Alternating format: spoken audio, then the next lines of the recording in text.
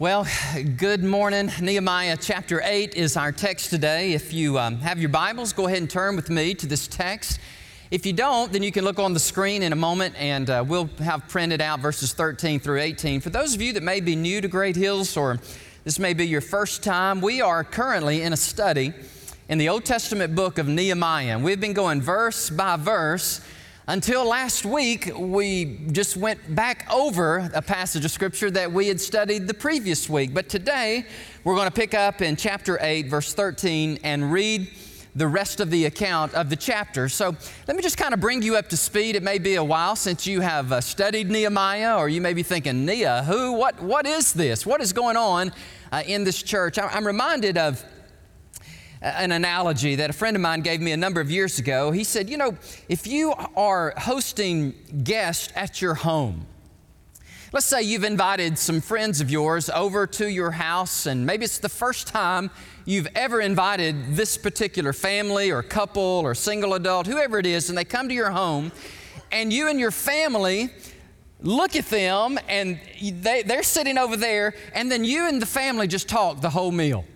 And your guest, the people that you invited to the meal, they're just kind of sitting over there, but you never talk to them. How do you think that would make them feel? And I appreciate that analogy because that happens every single Sunday morning.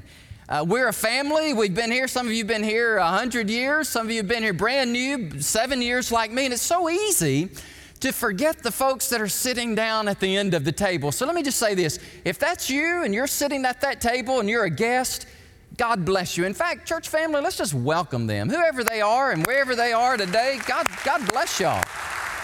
Amen. So Nehemiah occurs in the 6th century BC. And so let me just give you a little data, a little factual information to kind of warm you up and rev your spiritual engine up as we jump into the sacred text. As you know, 609 BC, that was a pivotal day for the life of God's people, the Jews. In Jerusalem, historical fact, the Babylonians came in and decimated Israel. The prophets have been warning for this for years and years, really decade upon decade. Israel, return to your God, because if you don't, He doesn't want to, but He will judge you if you do not turn back to your God and quit playing the spiritual harlotry and prostitution and turn back to God. And God, and over, patiently saying, please come back to me. I created you. I've redeemed you. You're my people. But yet they persisted in their obstinance, very recalcitrant, disobedient souls. And so finally the hammer of God fell. In 609 was the first of 3 what you call deportations. The nation of Israel was deported out of Jerusalem, if you will, and they were transported hundreds and hundreds of miles away in the Babylonian Empire, what is today modern day Babylon or Iraq. And so 609, and then there were 2 more waves or deportations, and that began 609 till about 538, is known as the 70 years of Babylonian captivity. Have you ever heard of that? Yes, you've heard of that. 70 years of captivity that the people of God were in a foreign land. And yet, in 537, there's a new king on the block. His name is Cyrus. The Medes and the Persians have taken over the Babylonians. This is all historical, factual data in antiquity. You can study it. And hopefully you do study it in high school, in college. And what happened is Cyrus, the king of the Medes and the Persians, he turned to the Jewish people and said, what are y'all still doing here? Y'all can go back home. And they're like, are you serious? And he says, yes, go on back home. And so just as there were 3 waves of deportation, there were 3 waves of return. The first one began with a man by the name of Zerubbabel. Now everybody, I want you to pronounce that name and I want you to spell it real quick. Go ahead, I'm just kidding. Zerubbabel. Who's going to name their son Zerubbabel? Anyhow, Zerubbabel goes back in 537 and he takes a group with him. And what they find is just total devastation. The temple's destroyed, the wall is shattered, the people that were left are in disarray. And Zerubbabel goes back in 537. Then Ezra goes back. Ezra, there's a whole book in the Bible, one of the 66 books of canonical scripture. There's a whole name for Ezra. It's right next to our book, Nehemiah. Ezra in 457, he takes another group back, and his purpose as a pastor, as a preacher, as a priest, he wants to go back and help the congregation rebuild the temple, but also worship God again in the temple there in Jerusalem. And then there was a third wave, and that was Nehemiah. Nehemiah in 445, 444 BC, he goes back, but for this purpose.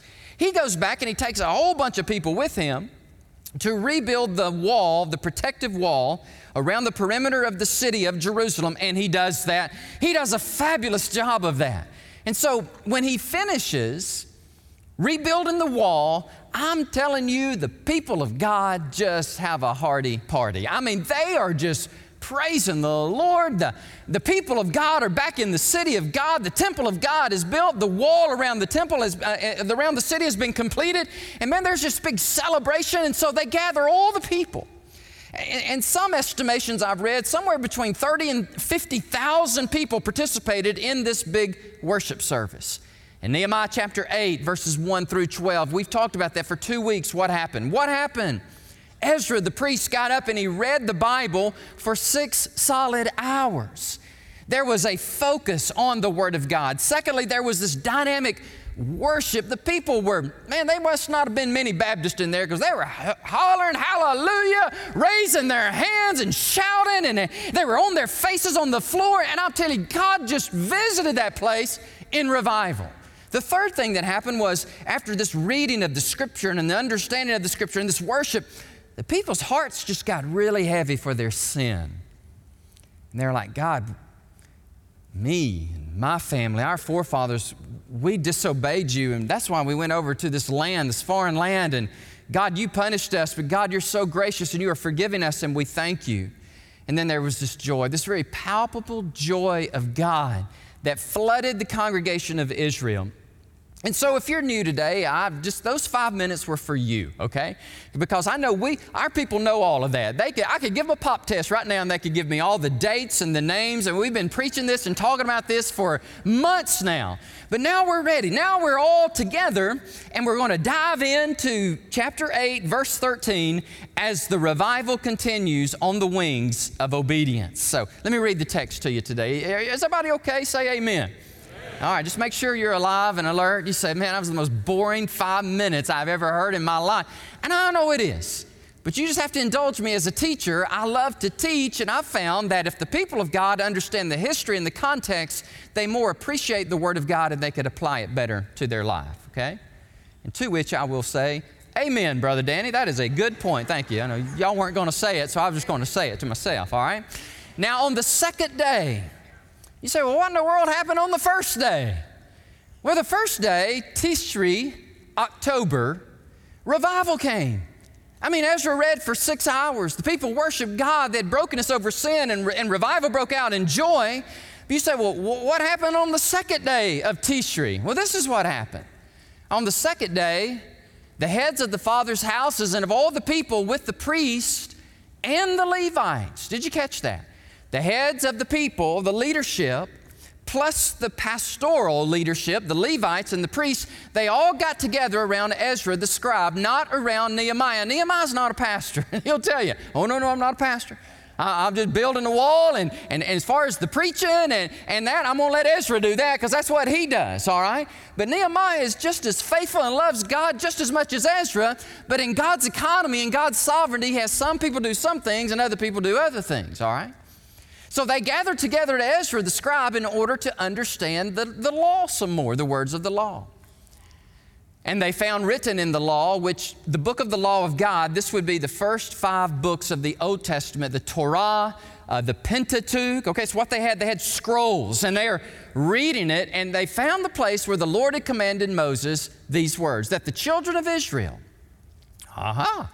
must have been reading Leviticus and Deuteronomy 16, where it says the children of Israel should dwell in booths, little miniature tabernacles during the feast of the 7th month. And that's exactly the month that they are in. They're in Tishri. The first day of the month is the Feast of Trumpets, where they celebrate the brand new year. By the way, Tishri was always the beginning of a new year. I know it's October to us, But for them, it was a brand new year, and they were having this Feast of the Trumpets, and they were so excited about a new year.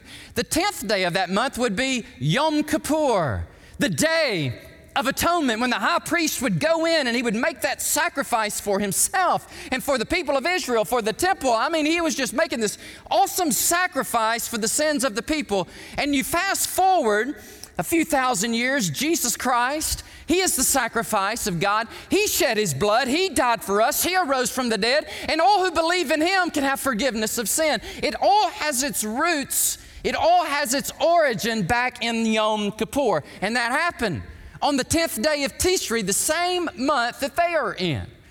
Now, by the way, there's some other things that happened in Tishri. In the 15th through the 21st, they had what they called the Feast of Tabernacles. And the Feast of Tabernacles was a time where the children of Israel would get in booths.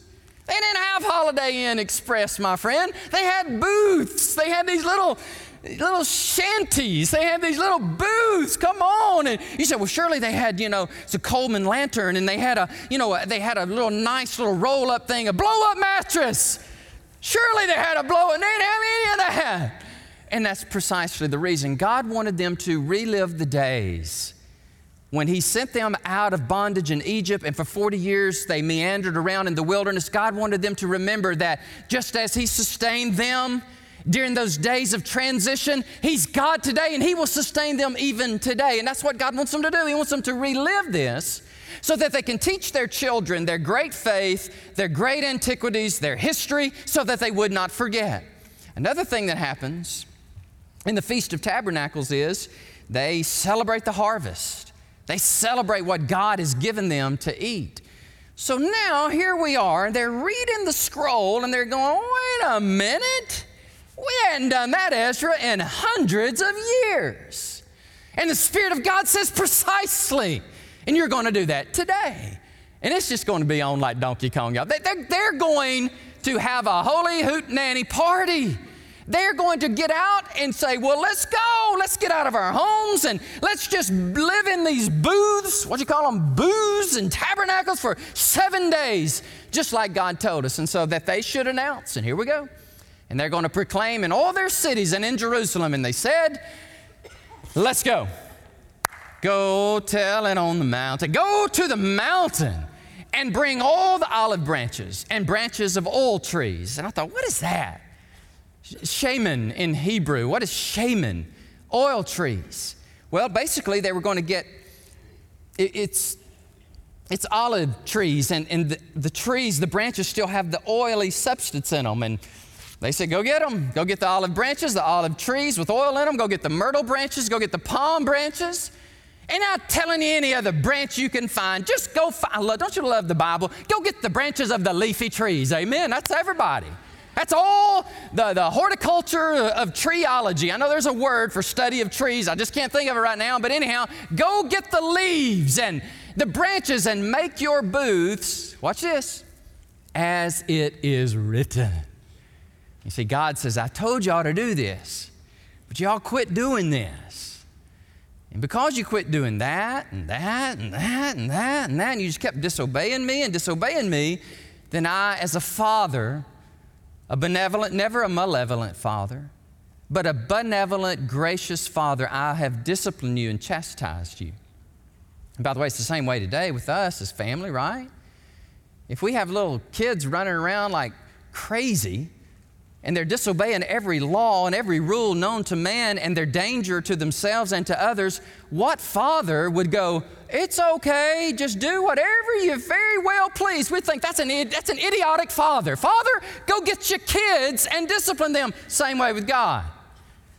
He just won't let us run around crazy and hurt ourselves and hurt other people. There's a price to be paid. There's a judgment, and God disciplined His people. But now they're back. And now they're going, what, we got ourselves in a mess in the first place. Let's go back and find out where we left God. God never left us. It looks like we need to go get in some booths. I love it. Go get the branches, boys. We're going to live in tents for 7 days. Then the people went out and brought them and made themselves booths, each one on the roof of his house or in their courtyards or the courts of the house of God, even in the temple square, and in the open square of the water gate, and in the open square of the gate of Ephraim. So the whole assembly, are y'all with me? Is this not wild and crazy? They all went and did what Moses told them to do hundreds of years before, what Ezra said, guys, we need to get back and do what God wants us to do. And so they went out and they go out of their homes, they build these little tabernacles, these little booths, and they returned from the captivity. All those people, they made booths and sat under them. Now here it is, here's the key thing I want you to get. Since the days of Joshua, the son of Nun, until that day, the children of Israel had not done this. You with me? They had disobeyed God's very clear mandates, God's very clear commandments. Now, we don't do this. We're not in Old Testament as far as the law. Jesus has come, fulfilled the law. Jesus has given us new commandments, by the way. One of them is on Sunday, go to church. That's pretty cool, ain't it? Hebrews 10:24, do not forsake the assembling of yourselves. So get in church and worship. Other commandments, but anyhow, going back to the Old Testament, they had not done this. For centuries, they had not done this. Now watch this. And now there was very great, and that Hebrew word for great, I know you're just dying to know, so I'm going to tell you. It means loud, volume, prodigious. Great in volume, great in intensity, in grandeur, and with great rejoicing and gladness. They're so happy. And by the way, God just does that to His kids. When we obey Him, He blesses us. When we disobey Him, He chastises us. Well, I don't want to serve a God like that. Well, I don't want an earthly father like that if they're not going to love me enough to discipline me. And the Heavenly Father, the Holy God, this awesome Father, Creator who loves me and He wants the very, very best for me. And He says, here are my commandments, do them. Well, the children of Israel did them, and they're like, whoa, man, this is fun. This is awesome. And they had great gladness. And the last text says, and day by day, from the first day until the last day. How many days is that? The 15th through the 21st of Tishri, October, Hebrew lunar calendar. He read from the book of the law of God for all those days. And they kept the Feast of Tabernacles, you with me? For 7 days, just like Leviticus told them to. But on the 8th day, there was a solemn or sacred assembly according to the prescribed manner. And you read in Leviticus and Numbers and Deuteronomy, when they finish up the Feast of Tabernacles of those 7 days, the 8th day was just this holy hush over the people of God. They were to do no work. They were to perhaps even fast. And they were just to focus squarely on the Lord. So what I want to do in my message today, I know that's a lengthy introduction, but don't get too nervous. We're not going to be here like we were last week till 12:45. I know we were late, and I heard about it. That's okay. It's all good. It's all good. We're going to look at 3 just key traits of the extended revival and then try to apply them to Great Hills Baptist Church. And by the way, I love other churches. And I love other ministries, but not like I love this church. This is the one and only church for me. This is where I serve. You are my people. I am your shepherd, for better, for worse. You say, good night, we could have done a lot better. True. Could have done a lot worse? Maybe. But we are in this thing together, right? And here are the principles that I want to share my heart with you, probably be very vulnerable and transparent with you over the next few minutes, and then just ask God for an unprecedented fall of 2017, and we see what God does in our midst and through us as a church. So the 3 characteristics, number 1 is there's just a really strong yearning for God. I would also use the word desperation for God, okay? And you see it in the text. You see it every time in verses 13 through 18 where they would open the Word of God and they would read the Holy Scriptures, and they were just like, oh, let's read it. And why read it? Because we're desperate for God. I mean, we know what life is like without God. And now we want God, okay? The next characteristic is obedience. They obeyed what God wanted them to do. And the third one was this joy from God that just permeated the people then. And so you see what I'm leading you to do? I want us to have a yearning for God. I want us to obey God. And I want Great Hills Baptist Church, this radiant band of brothers and sisters, I want us to experience this palpable joy of God. And the best possible thing that I can do for you as a teacher, as a pastor, as a leader, is to take us back through the Scriptures and hopefully by the Spirit of God lead us to experience these days of revival. So the yearning is the first point. Let me talk to you just a minute about this. They are yearning for God. The Bible says in verse 3, he reads the Word of God from morning until midday in chapter 8, verse 3. In verse 13, the lay people and the clergy, they come together to hear the Word of God. In verse 18, day by day, all 7 days, they read from the book of the law of God. And I've already been preparing next week's sermon, and it says in chapter 9, verse 3, that for 3 hours, Ezra will come back and they will read the Bible. You say, why are they putting so much focus? Because that was their tangible way to get reconnected to God. It's the same way today. God has written a holy love letter to us. It's called the Bible. Have you ever noticed that this book will keep you from sin, or sin will keep you from this book? You ever notice that? I mean, you cannot be dallying in sin and doing things you shouldn't do and be going, ooh, can't wait to read the Bible. Woo-hoo-hoo. Let me read the Bible. What is God telling me while I'm living in adultery and I'm just having all time over here doing this and doing that? Let's see what God says. You're probably going to open up the Bible and it's going to say, do not commit adultery. And you're going to go, oh, I'm not going to read that anymore. Not going to read that anymore. Something must be wrong with that book because it's offensive to me, right? But when revival comes, you go, forget the adultery, man. I blew it. I got to get back to my wife. I got to get back to my husband. What in the world was I thinking? And now you're talking.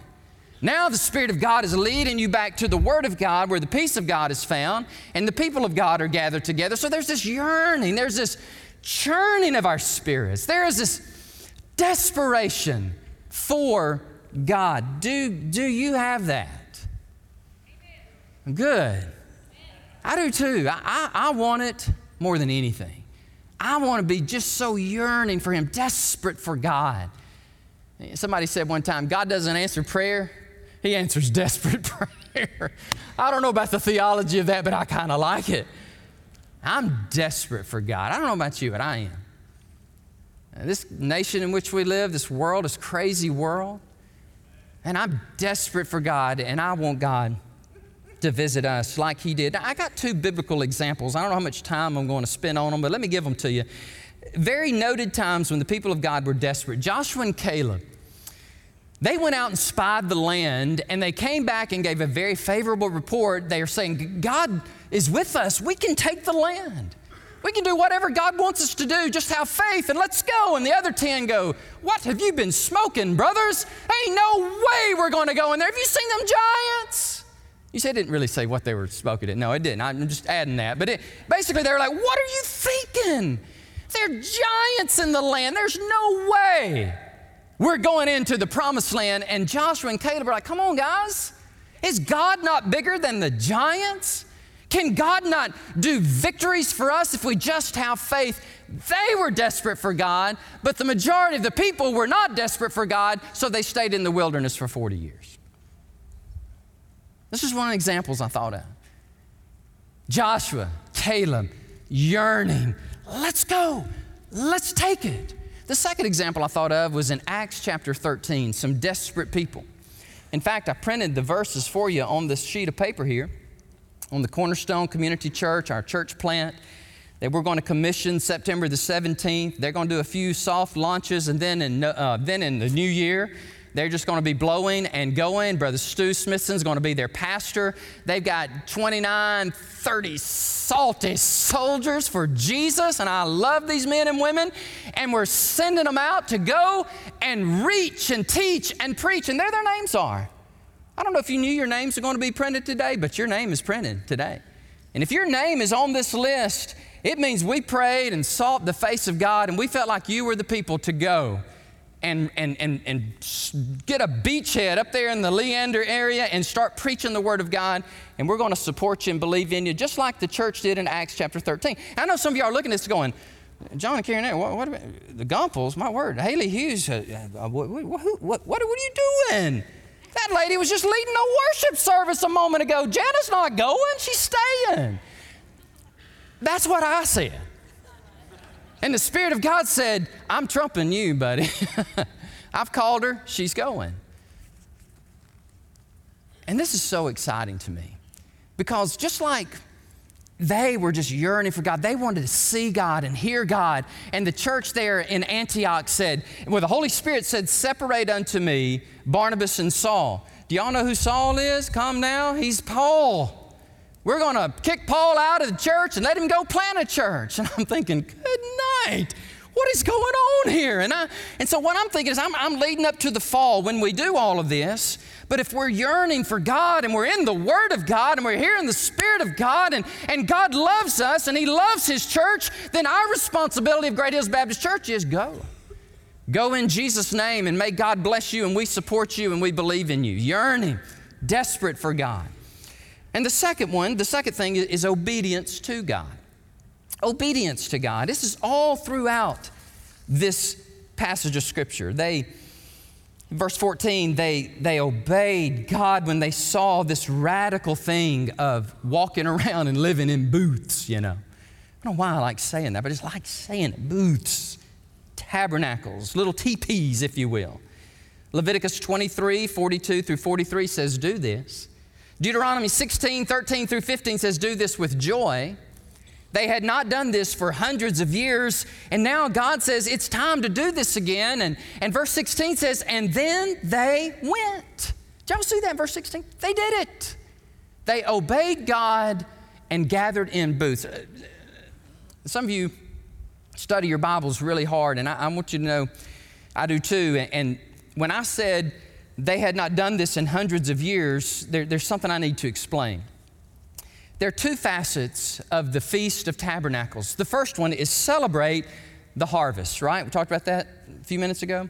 The second component of the feast is to live in the booths. Well, Israel had done the first, and you can check it. Solomon, some of the other kings, they had announced the Feast of Tabernacles, and they celebrated the 15th through the 21st. They would celebrate the ingathering of the harvest, but they didn't get in the booths, you see.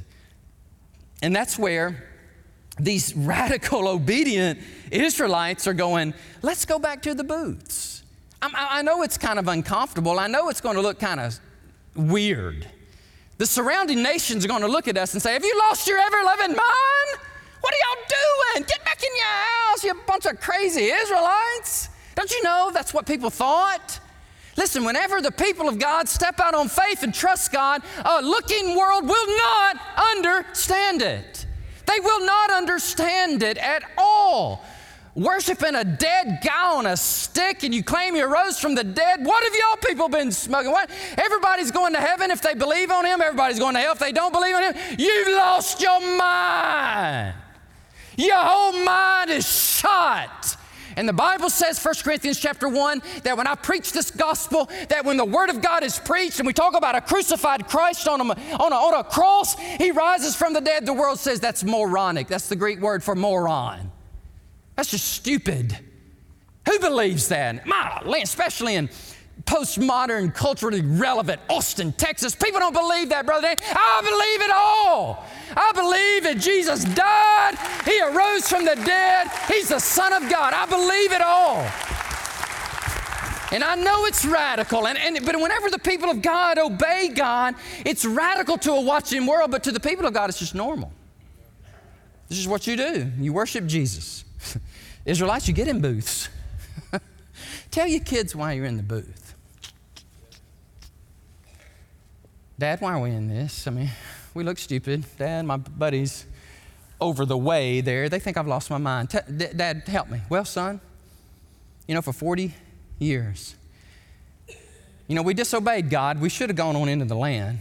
But God in His grace, He's so kind to us. We were sojourners, son. We were pilgrims passing through. But God led us with a pillar of cloud by day and a pillar of fire by night. He's such a good God. And son, we're doing this because we're remembering the goodness of God and we're trusting God for what He has next for His people. You see, it's teachable moment, this obedience to God. Oh goodness, I know what I'm about to say. It's hard, but I'm gonna go ahead and say it. Prompt, radical obedience always draws the favor of heaven. But delayed, bitter, complaining, disobedience, God always gives His judgment. General Robert E. Lee, he made a passing statement one day. And the word got to General Stonewall Jackson. I love his biography, by the way. If you get a chance, read Virginia Tech's Professor Dr. Robertson's biography. I'm doing this because it's yay thick. It weighs more than I do. It's huge. But read it. It's so good. Robert E. Lee said, hey, guys, next time you see Stonewall, tell him the next time he's in the area of the camp where I am, would you just let him know at his convenience, I'd like to see him. I'd like to talk to him.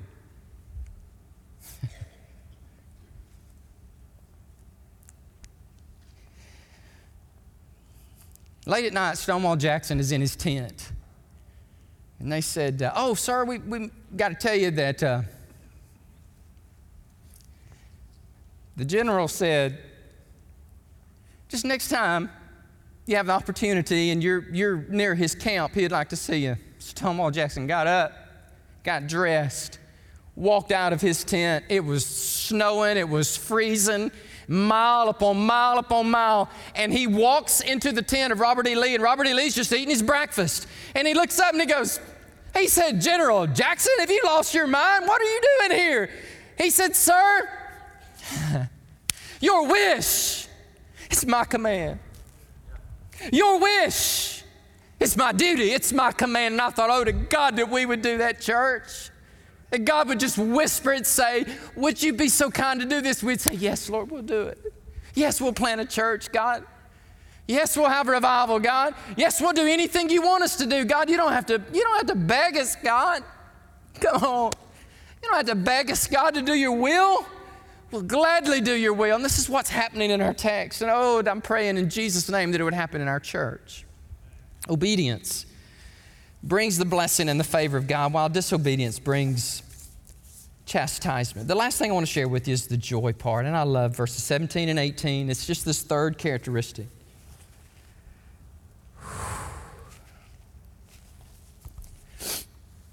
Verse 17, there was very great gladness, intense, loud joy just erupted among the people, because the people said, let's go back and see where we missed God and let's obey God. By the way, do some of y'all need to do that? I'm just curious, just asking. Has God made it really clear to you dads and you husbands that you're to be the spiritual leader of your home and you're to be a man of integrity and walk with God, and you're not doing that anymore and your life is falling apart and your family's falling apart? Could it be that God's just saying, come back, do what I ask you to do, and I will bless you and I will give you joy? And true story, Chuck Swindoll tells a story in his book. He says in the book, Hand Me Another Brick, it's a commentary on the book of Nehemiah. It's dated, but it's amazing. You know, Pastor James, some of these books are just amazing. You know, they're dated, just like this book's dated. Woohoo, it's dated, but praise God, it's alive. Well, anyhow, he said, I was preaching at a conference, and there was this family, a whole family came to this family conference. Husband, wife, kids, and man, they came, and they weren't happy. And their marriage was about to fall apart. The kids were just running wild. And I thought, oh my word, God give that poor family a miracle because they need it. And he said, I watched day after day as I preached. I watched them just kind of, something happened to them. And it began with the dad. And the dad began to repent. The dad began to get right with God, and the dad began to say, I'm sorry to his wife and to his kids. And at the last day of the conference, the whole family came up to him and says, oh, Pastor, you just don't realize what happened. When we came here, we were about to get divorced. We didn't know what was going to happen. The kids didn't really care. We're just all messed up as a family. But we heard the teaching of God's Word, and we all repented, and we've given our life to God. And man, thank you. You've saved our family. Another family sat right over here. Ryan and Anna, another family. Y'all are not this family, but they're sitting over here. And the dad's like this. Oh, my word, my word, my word, my word, my word. Are you finished? Are you finished? Pastor, hurry, I got golf, brother, golf games waiting. And Chuck Swindoll was looking at him going, this don't look good. About a day in the conference, the guy just left. The dad just says, I've had enough of this. He left. Well, guess what happened to that family? They didn't make it. No, they didn't make it. Divorced. Kids not knowing, this weekend am I with you, am I with her? I'm just devastated. And that dad. I know this sounds hard, but don't judge me. Just listen to me. Obedience brings the blessing of God. Disobedience brings the disfavor of God. It's just the way it is. Ride on the highway. Go 95 in a 45 mile an hour, and you will find out that disobedience brings rough times. Woo, woo, woo, woo, go to jail. Boy, you're going too fast. You say, but that's the law of man. Then how much more are we to obey the law of God? Don't commit adultery. Don't be steeped in pornography. Don't brush your kids off. Don't neglect to give your tithes and your offerings. These are just the basic axioms of faith. Well, do it. I told our staff the other day, we were having a meeting and we were getting a little nervous.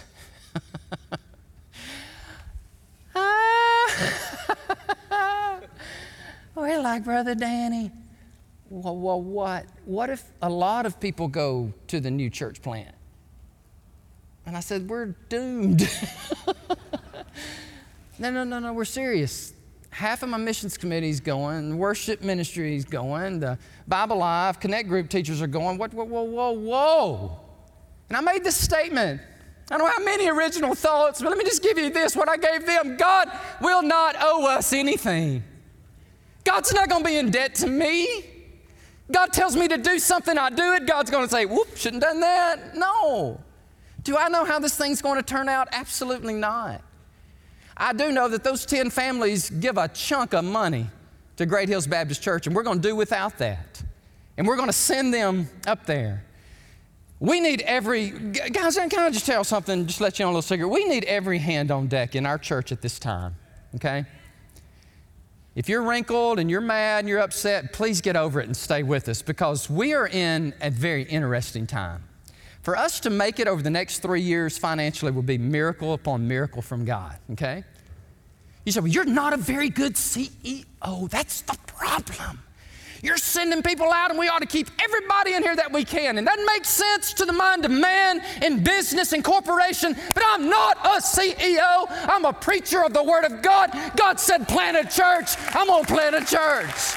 We're going to send them out. You say, well, you just might not make it. Then I don't make it. I don't have to make it. I just have to be obedient. No, really, I'm serious. Man, I was weeping coming to church today. You say, well, what else is new? You cry all the time, you big baby.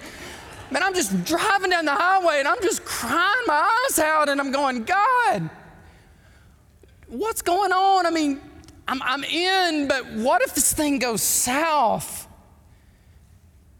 And God says, so what? So what if it does? Again, you told me this 100 times. So what? It's God's church.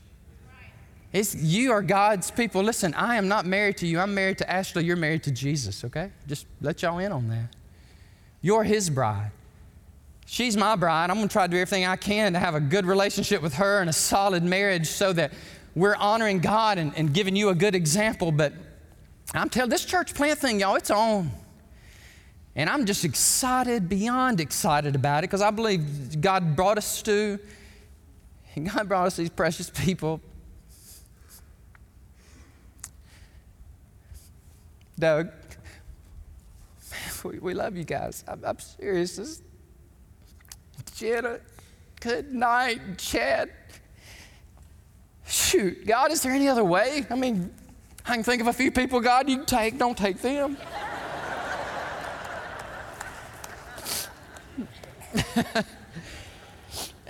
I'm almost done. Let me tell you, I did this one other time in my life and in my ministry, and I'll tell you what happened. And I don't know that this will happen again. It may.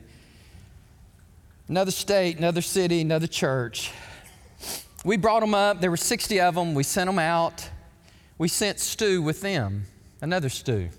That's interesting, isn't it? Very gifted like this Stu.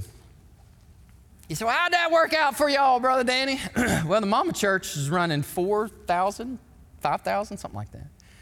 The church plant's well over 2,000 in multiple locations. So it turned out pretty good for us, for them then. Is God going to do that here? It'd be a miracle. A miracle from heaven above. That Great Hills is strong and sustaining. We birth these people. God brings us more people. And I want to close with this. Ooh, this is good. This is a good word. When they leave, some of y'all got to step up. You got to say, okay, it's time for me. Honey, we got to get off the bench. Our booties are warmed on the bench. We got to get off the bench and get in the game, honey. My church, they need us. I need to start teaching, man. We need to start giving, and we need to start helping in the worship ministry. And I'm just praying, oh God, listen, this either happens or I don't make it. You either rise up and say, I'm going to take up the slack, brother. Don't worry about it. Or we struggle. We just keep struggling. And by the way, guys, there's coming a day in 3 years, there ain't going to be no financial struggle. It's going to be a fat, rich, happy church. I'm just telling you, like it is. But let me ask you, can you hang in here with us now? You know what I'm going to say. You know what I'm going to say. Can you hang with us now? During them 7 scrawny cows of Joseph's dream? You say, how fat and happy are we going to be? Well, it's going to be fat and happy. Like $2 million cash and no more $57,000 a month. No more debt. So what are y'all going to do with that money? We're going to plant more churches. We're going to take the gospel to the nations of the world. Man, whew, I'm done. Y'all done? How would you like to preach that sermon? Come on. Sometimes things aren't easy. As we wrap up, I wonder what God is telling you today. Maybe you're here today and you're that dad. You're sitting over there going, and you need to be on your knees before God, repenting of your sins, and let your wife go, wow, I got a new man. Or maybe some of you just need to come to the altar and say, God, my church needs me. And I'm stepping up. That church plant needs my prayers, oh God. And by the way, as we give here and as we're doing good here, we're able to bless them, okay? Maybe you're here today and you just say, I need the Lord in my life.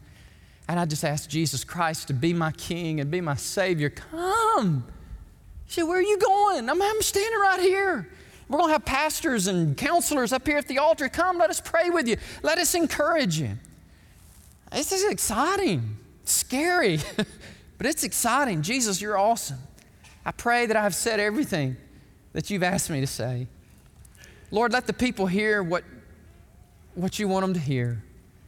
And may we, God, in a moment when we stand to our feet and have this invitation, Lord, may there be an outpouring of the Holy Spirit of God. May that palpable joy that was theirs, God, may it be ours. May there be obedience. May it all be preceded with a deep yearning for God and the Word of God. Lord, we just pray as we stand that we would just do business with you and just ask your great blessings upon our church. And I pray this in Jesus' name. Amen. Would y'all stand with us, please? We're going to sing. We'll do business with God at this holy time, and then we'll carry on. God bless you as you come.